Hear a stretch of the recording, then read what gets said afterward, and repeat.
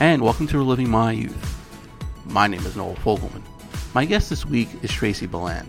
Now, Tracey, along with her sister Melissa, were the vocalists for the band Voice of the Beehive, two California girls who moved to London, where they started working with two former members of Madness, among others, to form the Beehive. Cult status in the States, we talk about that as well. They had a couple hits on the UK charts.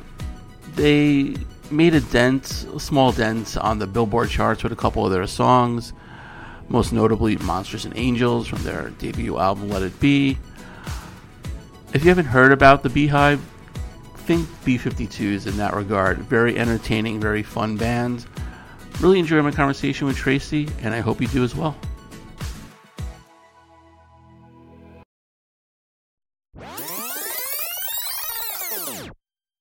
So Tracey, thank you so much for joining me today. I really appreciate it. I'm so happy to be here. Thank you for asking me. Yeah. So I want to tell you how I first discovered the band. I was up in college in Buffalo, New York. This was early, mid 90s. And I was working at the radio station there doing like sports updates. Right. So I would always come in maybe about like 15, 20 minutes to write my script and get ready. So I'd always hear what the DJ was playing, before I would go on. And he played, there's a Barbarian in the back of my car.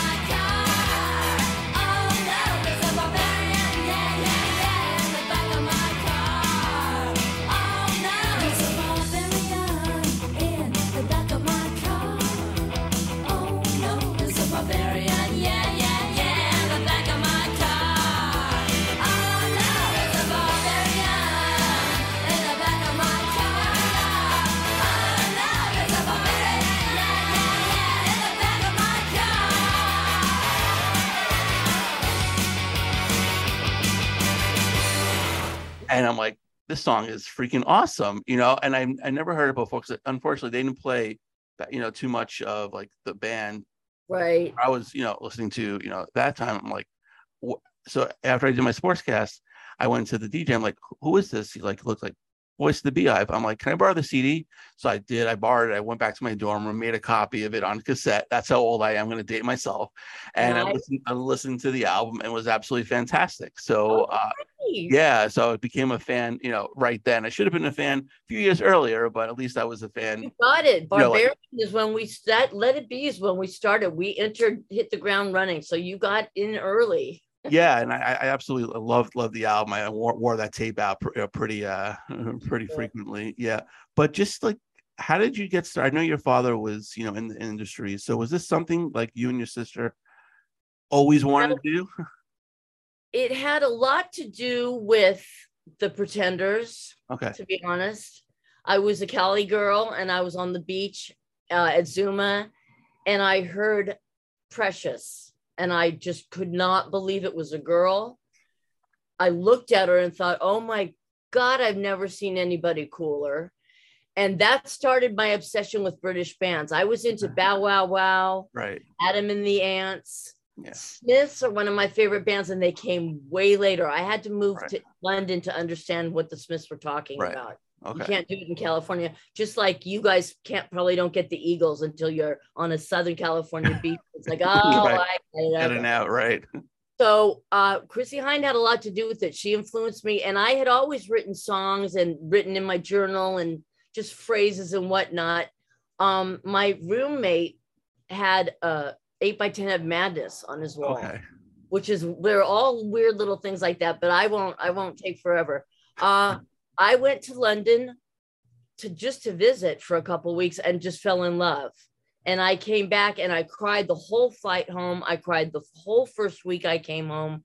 And I told my parents, I want to go back. I'm supposed to be there. So I got on the plane, sold everything I owned, went back, made a demo with Mike, and the demo got interest. And they said, now, who is this? And I said, my sister and I have always wanted to have a band. We sing good harmonies together. She's waiting. If I could get her over, we could, start something. So she was waiting to quit her waitress job and come on over. And sure enough, she was there within a week. And then the rest just fell into place.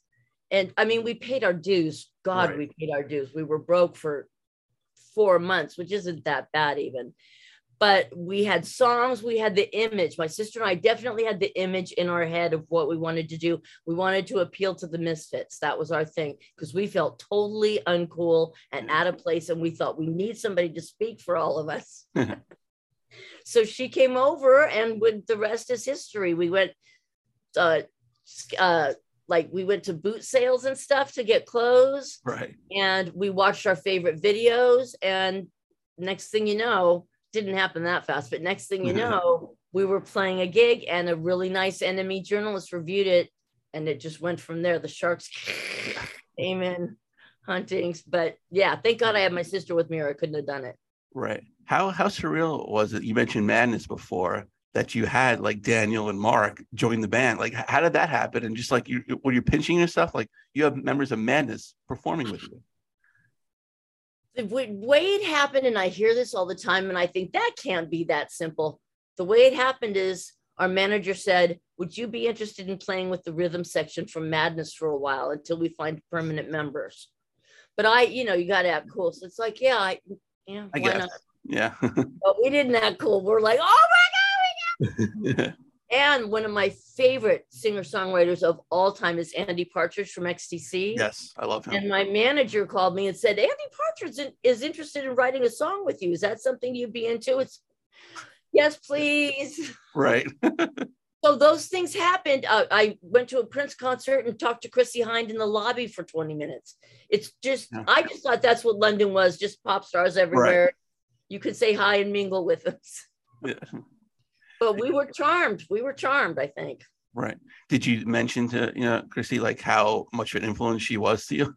I was wearing a nightgown I got at a thrift store. It was really pretty. It looked cute with combat boots and everything. And I told her, I am here because of you. And she said, I don't know whether you want to kiss me or punch me. Well, I'll let you know, but I want you to know that I'm literally in England writing songs, demoing, rehearsing with my band because of you and your music. So she was, kind of aloof, which I love because I didn't expect anything else from her. Right, exactly. Yeah. They always say never meet your heroes, but I guess in that case it worked out fine. It's always worked out great. There's not anybody I've met of my heroes that I haven't loved. So right. Yeah. And you mentioned the Smiths before. I had the honor of interviewing Andy Rourke. He came here and interviewed in person, and it was just like surreal. It was like, I'm talking to one of the Smiths. He's sitting like, 6 feet away from me. It was like unbelievable. So it was really cool. I'll tell you one thing that was really weird is sitting next to Andy Partridge, who has that distinct voice. Yes. and singing and hearing that he was on my right, so I should do this. Yeah.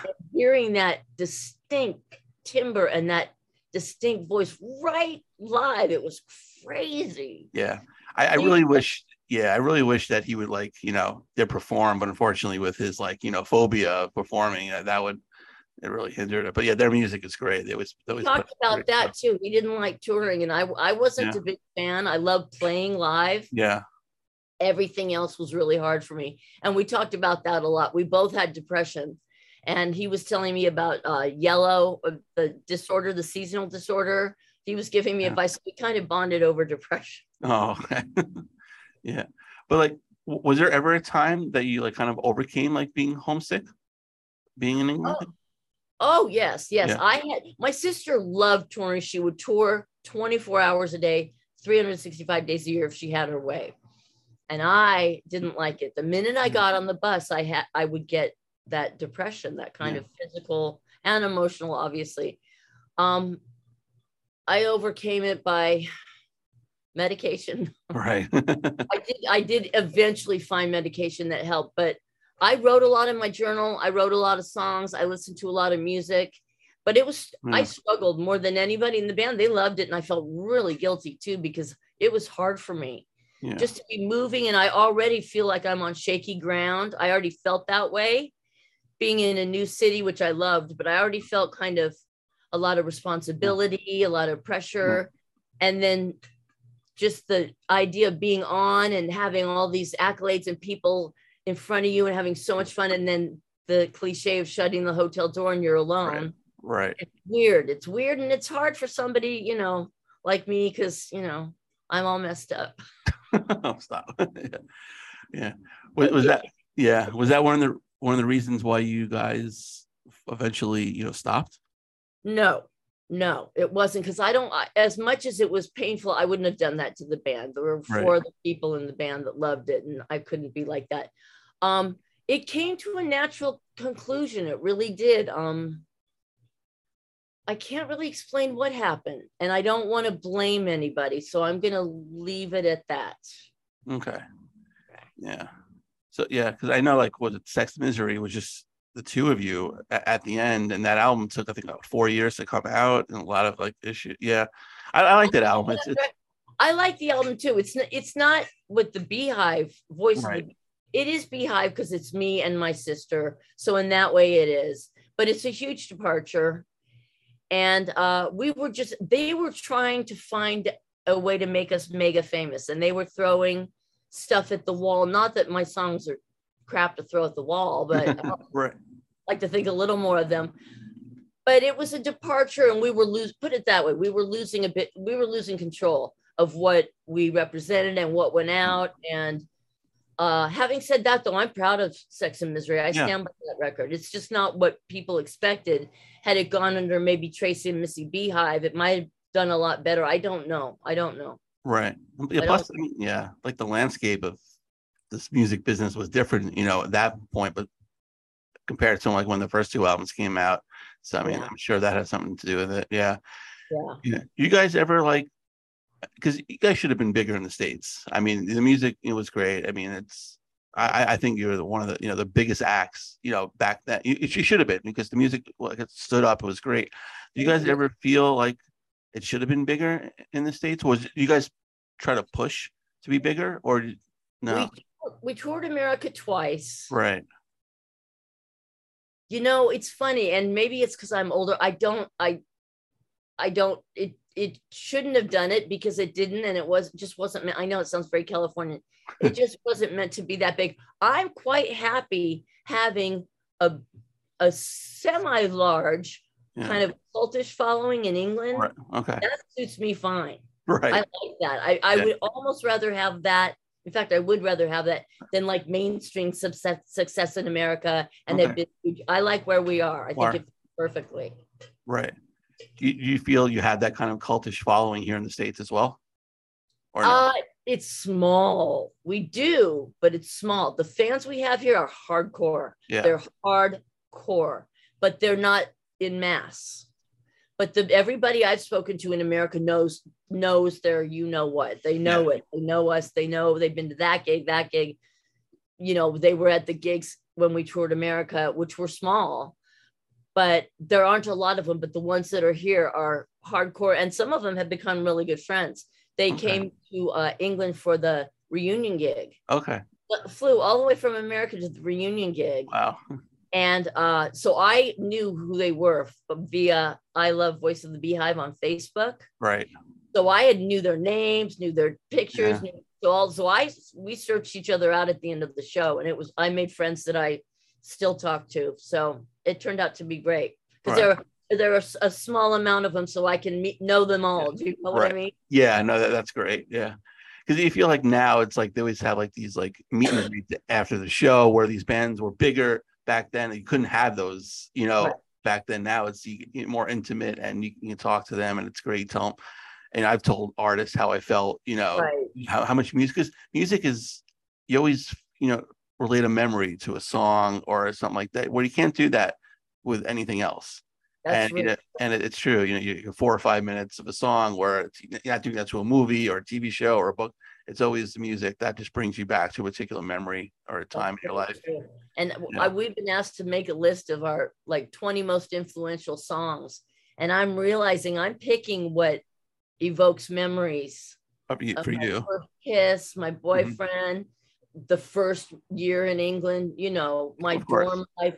That's what I gravitate to more than even really a great song. I'll go for the nostalgia. That's why I love it. So yeah, absolutely. I don't ask you about some songs that bring back memories from me. And like I mentioned, there's Barbarian, Back in My Car. So but I Walk the Earth. I love that song, and just the harmony of that is great. I also felt like that should have been bigger, but that was like you released that twice, that song, right? And you guys really believed in that song, huh?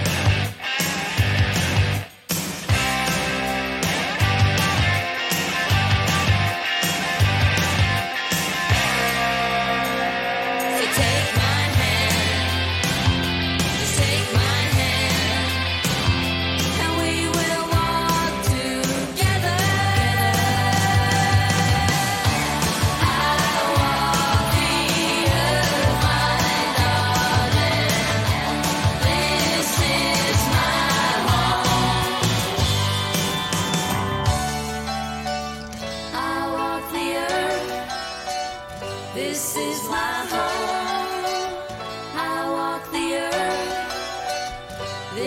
my home, and I walk the earth. This is my home.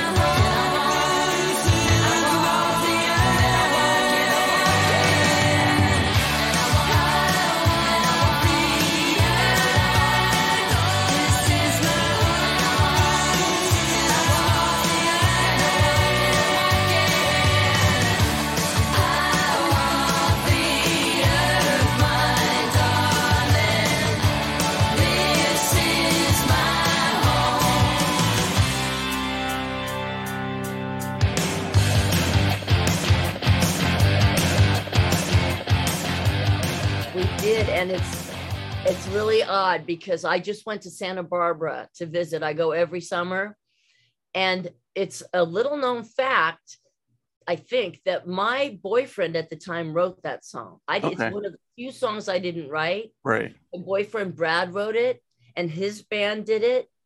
And I thought, my God, that's such a good pop song. And I ended up being in a band, and his band kind of broke up. And I thought that song can't just go to waste. Yeah. So we recorded it. So when I go back to Santa Barbara, I picture them on stage singing it. It's known as a Brad Nat classic in Santa Barbara. Okay. Another girl recorded it with a kind of an Enya kind of take on it. Okay. And so it's bittersweet because he doesn't talk to me. His wife won't let him talk to me anymore. Oh, okay. And he was just like the most brilliant, cool person I ever knew. So that song for me evokes a lot of memories. Yeah. But I'm glad it should be out there. It's not, you own a song as much as you can. Yeah. And once it's out there, it's out there. So that song when we did our reunion gig was by far the best live gig. I've never seen people go as crazy as they did for that song. And I wish that Brad knew how much people loved it, but right. Yeah. I'll write another song about that. Exactly. Yeah. How much are all your songs that you write based on experiences for you, or just anything else? They are for the most. Well, there's a song on Sex and Misery called I'm Still in Love, which is about an abusive relationship, which I've never been in. But I thought, what if, and I put myself in her situation. I think Taylor Swift, not to compare, love Taylor Swift. Right. She when she kind of ran dry, she did that. She thought, well, what if you were a housewife or blah, blah, blah, and put herself in different situations. Yeah. I started doing that toward the end, but no, for the most part, I had a muse. Okay. And I would just imagine scenarios with him and just kind of write from, so part of it came from me, but part of it was the imaginary scenario, what if, and then what if this happened? But, what you have is enough is from me. Just the cities is certainly from me. I say nothing is from me. Beat of Love. So I guess the answer is most of them are from me that have happened. Yes. Right. Yeah. How much did your sister contribute in writing? Well, in writing, if she would tell me if she thought it was good or not. And if she didn't like it, unless I really thought it was good, I would ditch it because I trust her taste. But as far as writing, not that much, but boy, harmonies and stage presence. Yeah. And just the two girls, the two sisters, she added so much that way that, the writing was kind of my deal. And then when it came to light, somebody came backstage to us at our first gig and pointed to me and said, she has the brains, and pointed to Missy and said, but she has the personality. And I'm like, all right, I'll take it, I guess. Right. I think. I get, yeah, right. Thank you. A backhanded compliment, I guess. Yeah. Yeah. But yeah, it's just because you guys were so unique, seeing, the harmony, and out there. And it wasn't too many bands out there at that time. I mean, because one that I think of maybe was B-52s. Did you get a lot of comparisons? Totally. Yeah, we loved that. I loved that band. They definitely influenced us as far as attitude went. Right. And I saw them so many times live, and it was just like a big beach party. Yeah, me too. And we thought that's the energy. They were very self-deprecating. They didn't take themselves seriously at all. And that's exactly what we wanted. And then I saw a band in England on the television, and I thought they are totally in tune with what we're doing. And the band was We've Got a Fuzz Box. Okay. And I thought, that's it. That's exactly what we're doing too. So I felt like ship with them because they were taking the piss and, messing around. So that they definitely influenced us, and the Pretenders, of course. Right. Yeah, of course. Yeah. The second album, the title, I mean, it's kind of like, tongue in cheek, I guess, Honey Lingers. Yeah. Right. Yeah. How did you sneak that past the record company? It's Honey Lingers. Honey does stay for a long time. If you get it on your fingers, it lingers. Okay. It's hard to get off. Okay. The songs just go on and on and on. Right. Yeah. Somebody just said that would be funny, and I thought, okay, it doesn't suck. So yeah. That's funny. Yeah. And then, I mentioned like Monsters and Angels before, and that's probably the biggest hit in the States. Also a fantastic song. The background behind that one.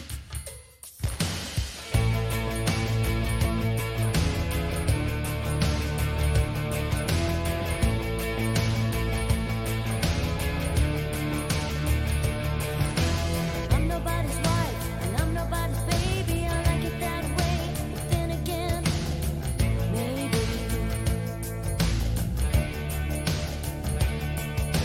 And I'm nobody's Valentine and I'm nobody's Pearl. When you get right down to it, I always seem to find just some girl singing. There are monsters, there are angels. There's a peacefulness and a rage inside us all. There is sugar and there is salt. There is ice and there is fire. In every single heart there are monsters, there are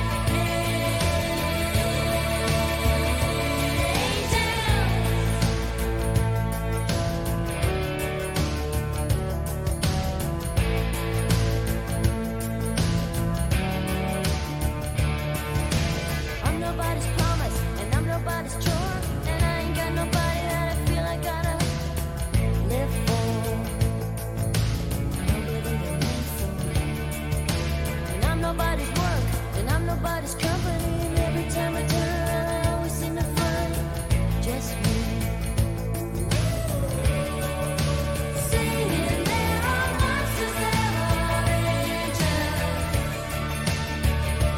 There's a peacefulness and a rage inside us all.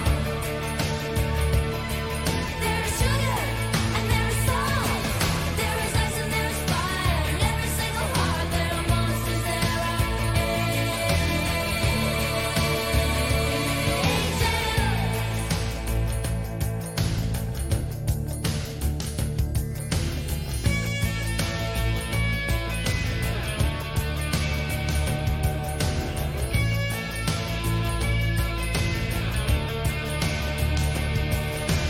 I'm nobody's wife and I'm nobody's baby. I like it that way. But then again, maybe. Then again, maybe. And I'm nobody's Valentine and I'm nobody's Pearl. When you get it right down to it, I always seem to find just some girl. Some girl. Singing, there are monsters, there are angels. There's a peacefulness and a rage inside us all. There is sugar and there is salt. There is ice and there is fire. In every single heart there are monsters, there are singing. There are monsters, there are angels. Singing, there are monsters, there are angels. And I'm nobody's baby.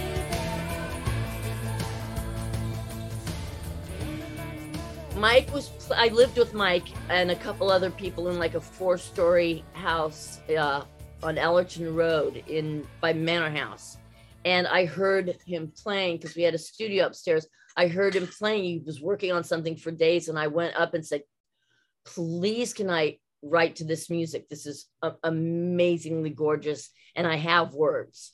So I sat down because I lived beneath him. Went upstairs, sat down, and sang what I had, and that was it. Okay.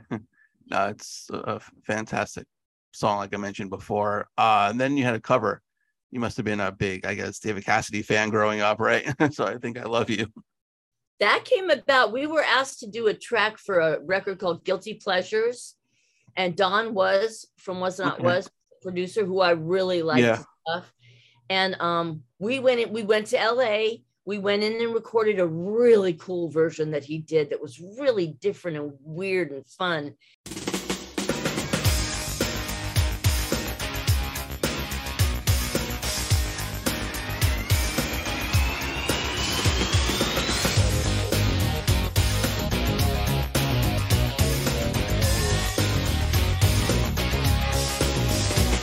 I'm sleeping and right in the middle of a good dream. Like all at once I wake up from something that keeps knocking at my brain. Before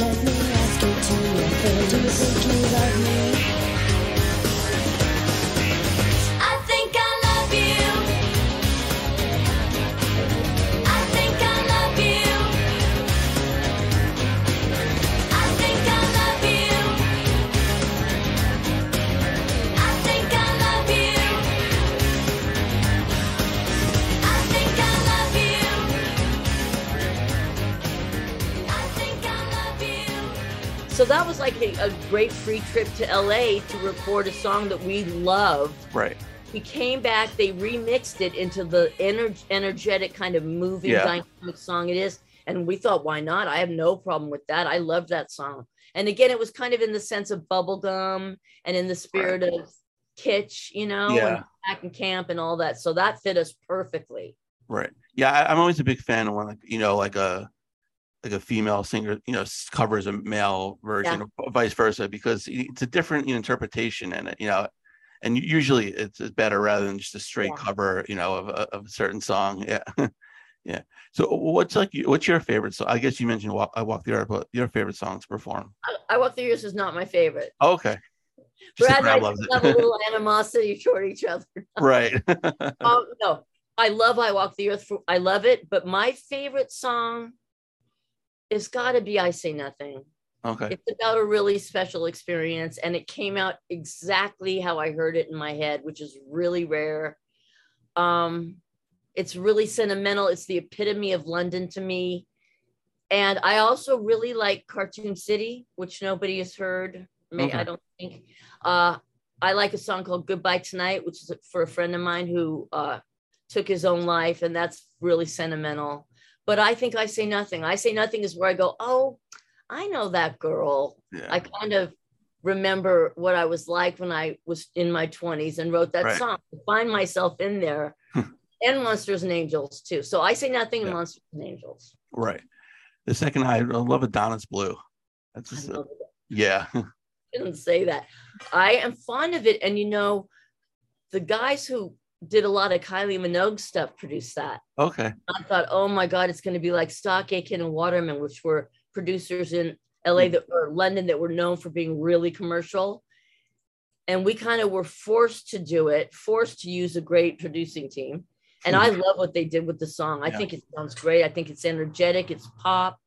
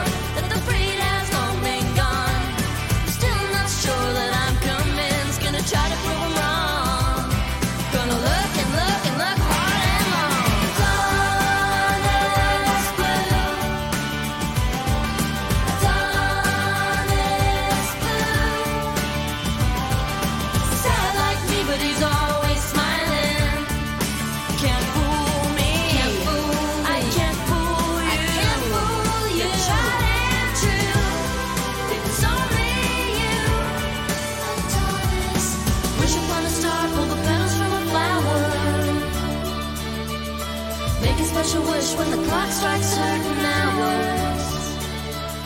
Blow up the candles on like cake, put some pennies in the fountain.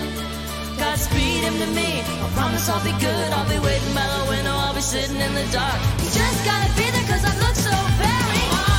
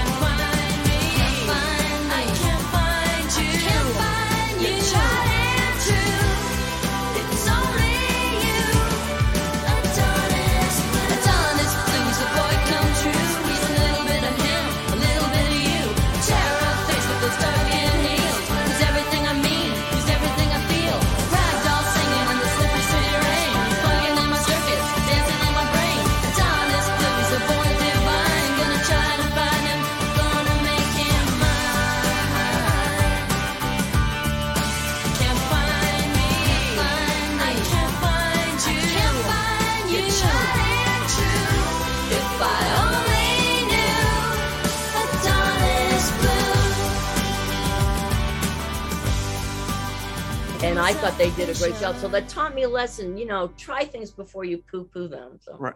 Yeah. Did you ever want to just produce your own stuff? No. Mike produced all the demos. He's good at it. He's really good. I have no talent whatsoever in producing. No. Yeah. Because I remember with Sex and Misery, there were like a ton of producers on that album. Is that also why? Because you have too many chefs in the pot? Uh-huh. Yeah. I think so. Peter Vitesse is great. He would produce most of it.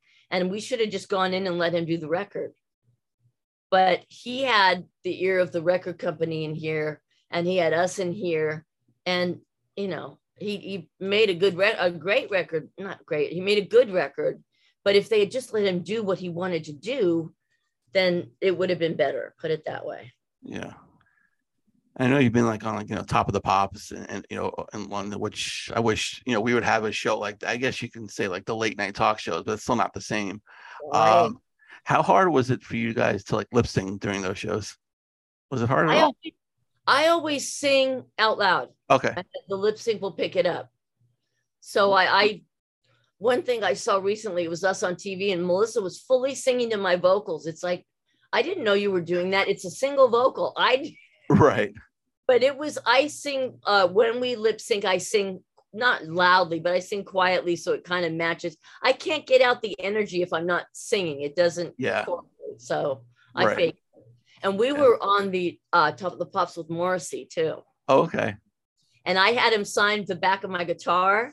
And then I turned my guitar so it said Morrissey on the show, and they got really mad. They said, they're supposed to think you're playing live and you have your guitar backwards. Right. Whoops. Sorry. Yeah. It's Morrissey. Right. You must have caught him on a good day, right? I did. Yeah, he's very, very sweet to the fans. Yeah. He just doesn't like the industry. Sweet. But he was really nice. He took time and signed everybody's thing and chatted. He was as sweet as could be.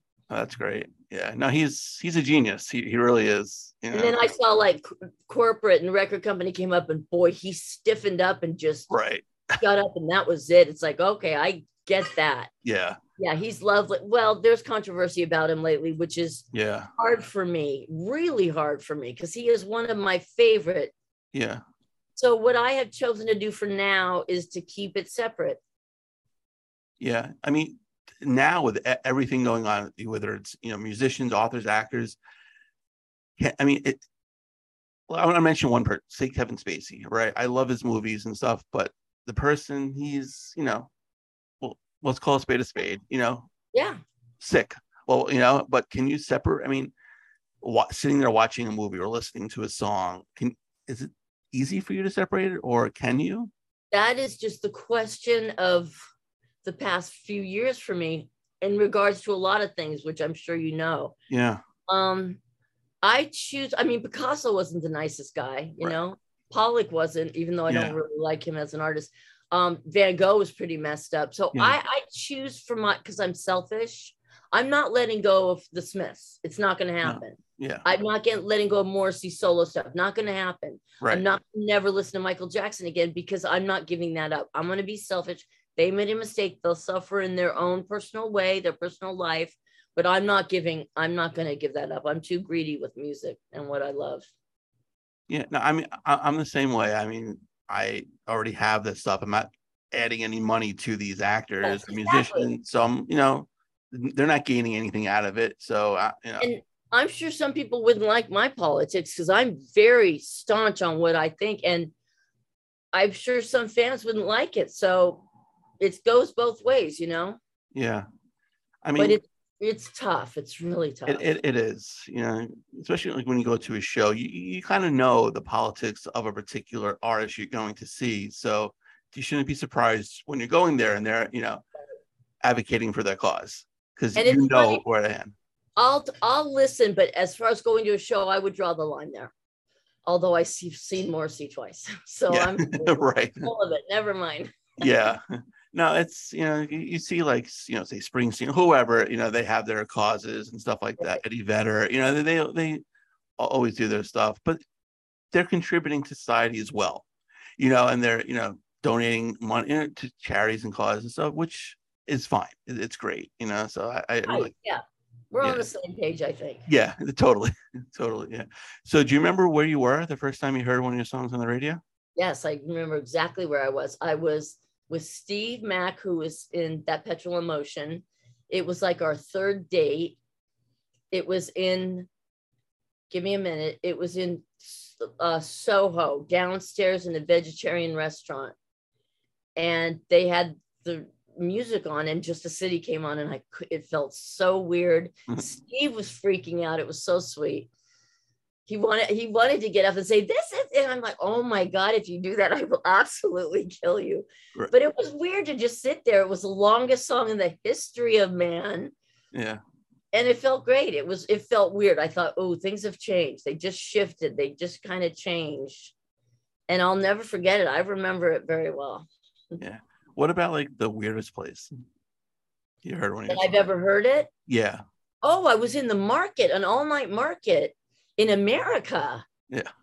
And I was obviously the only one. It was like 2 a.m. Right. And I couldn't sleep. And I just went to get something to eat. And I'm walking along going, oh, I know this song. I don't know if I like it, but I know it. It's very familiar and it's very connected. And then I realized it was So Hard from Sex and Misery. Oh, that's funny. And I thought, oh. And then I looked around because I would have, at that point, I would have said, hey, this is me. There's nobody there. So I just listened to it alone and got my grapefruit juice and walked home. Right. The glamorous life. Of course. Yeah. Speaking of that, what are you up to these days? I have a job I love so much. I am a teacher to little ones, 3 and 4 years old. Oh, okay. Very little. And I love it. I work at a private school in the canyon here where I live. They specialize in language arts. They teach Japanese, Spanish, French, sign language, German, and Spanish, I think I said. And they have an emphasis on the arts. They teach children through artistic means. And I devised a program where instead of being for Apple, which I would not want to teach if that was the case, it's for abstract art. Okay. And then we go to P is for Picasso, M is for Monet, F is for Frida Kahlo. So by the time my students leave, and the students of the school, when they leave, they know they're artists. They say, oh, look at Jackson Pollock. Oh my gosh, that's a Keith Haring. So I'm really proud of that. It's something that means a lot to me. So if they leave, they'll know language and they'll know artists. In fact, some kids have identified artists in a restaurant. Mom, that's a Diego Rivera. And the parents will say, no, I don't think so. And the waitress will say, yeah, it is. Diego Rivera, sorry. Wow. That's great. That's what I'm doing. And Missy is making, she's working right now, actually, at, she has her own booth at a place called the Sawdust Festival here. Okay. Which is an arts festival they have every summer. And she has a whole fairy booth with a tree in the middle of it, fairies all over that she sells. She sprinkles fairy dust on you. And she sells like fairy clothes and wands. It's really neat. She's been there for 10 years. So people come to the Sawdust. Where's the fairy lady? Right. And she's in the back, hello, like Glinda or whatever. So that's what we're both doing. That's awesome. Creative, so creative. Yeah, that's great. That's absolutely, yeah.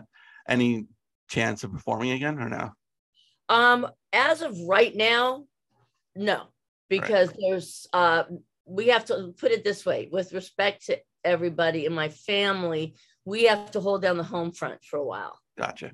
So, and there's life here. I can't just leave my classroom. Yeah. I mean, I could, but one thing I wanted to say about live is that when we did it before, it just fell into place. It just worked. Yeah. This time we tried for a minute and right away we were meeting static and problems. And then our family issue came up. So it's just not time. If it's the right time, we'll do it for sure. But life goes on, real life goes on here, and we have to take care of our family and our loved ones first. So that's taking priority. Of course, yeah. As it should. Absolutely. Yeah. But Tracey, I really appreciate your time here. This was fantastic. I love your music.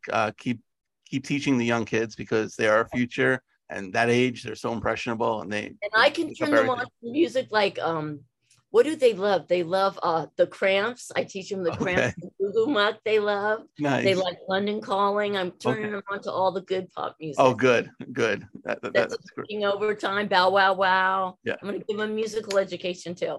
Okay. And slip in a couple Beehive songs too.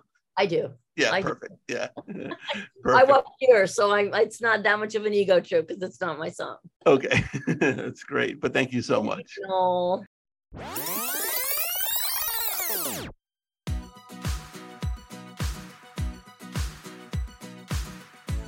And a special thanks to Tracey for joining me today. Go check out their music. It's streaming on all the streaming sites. You can follow them on Twitter at VOTB_official. That's VOTB_official. And if you have a guest suggestion, you can hit me up on Twitter at the first Noel19 or like the page Living My Youth on Facebook.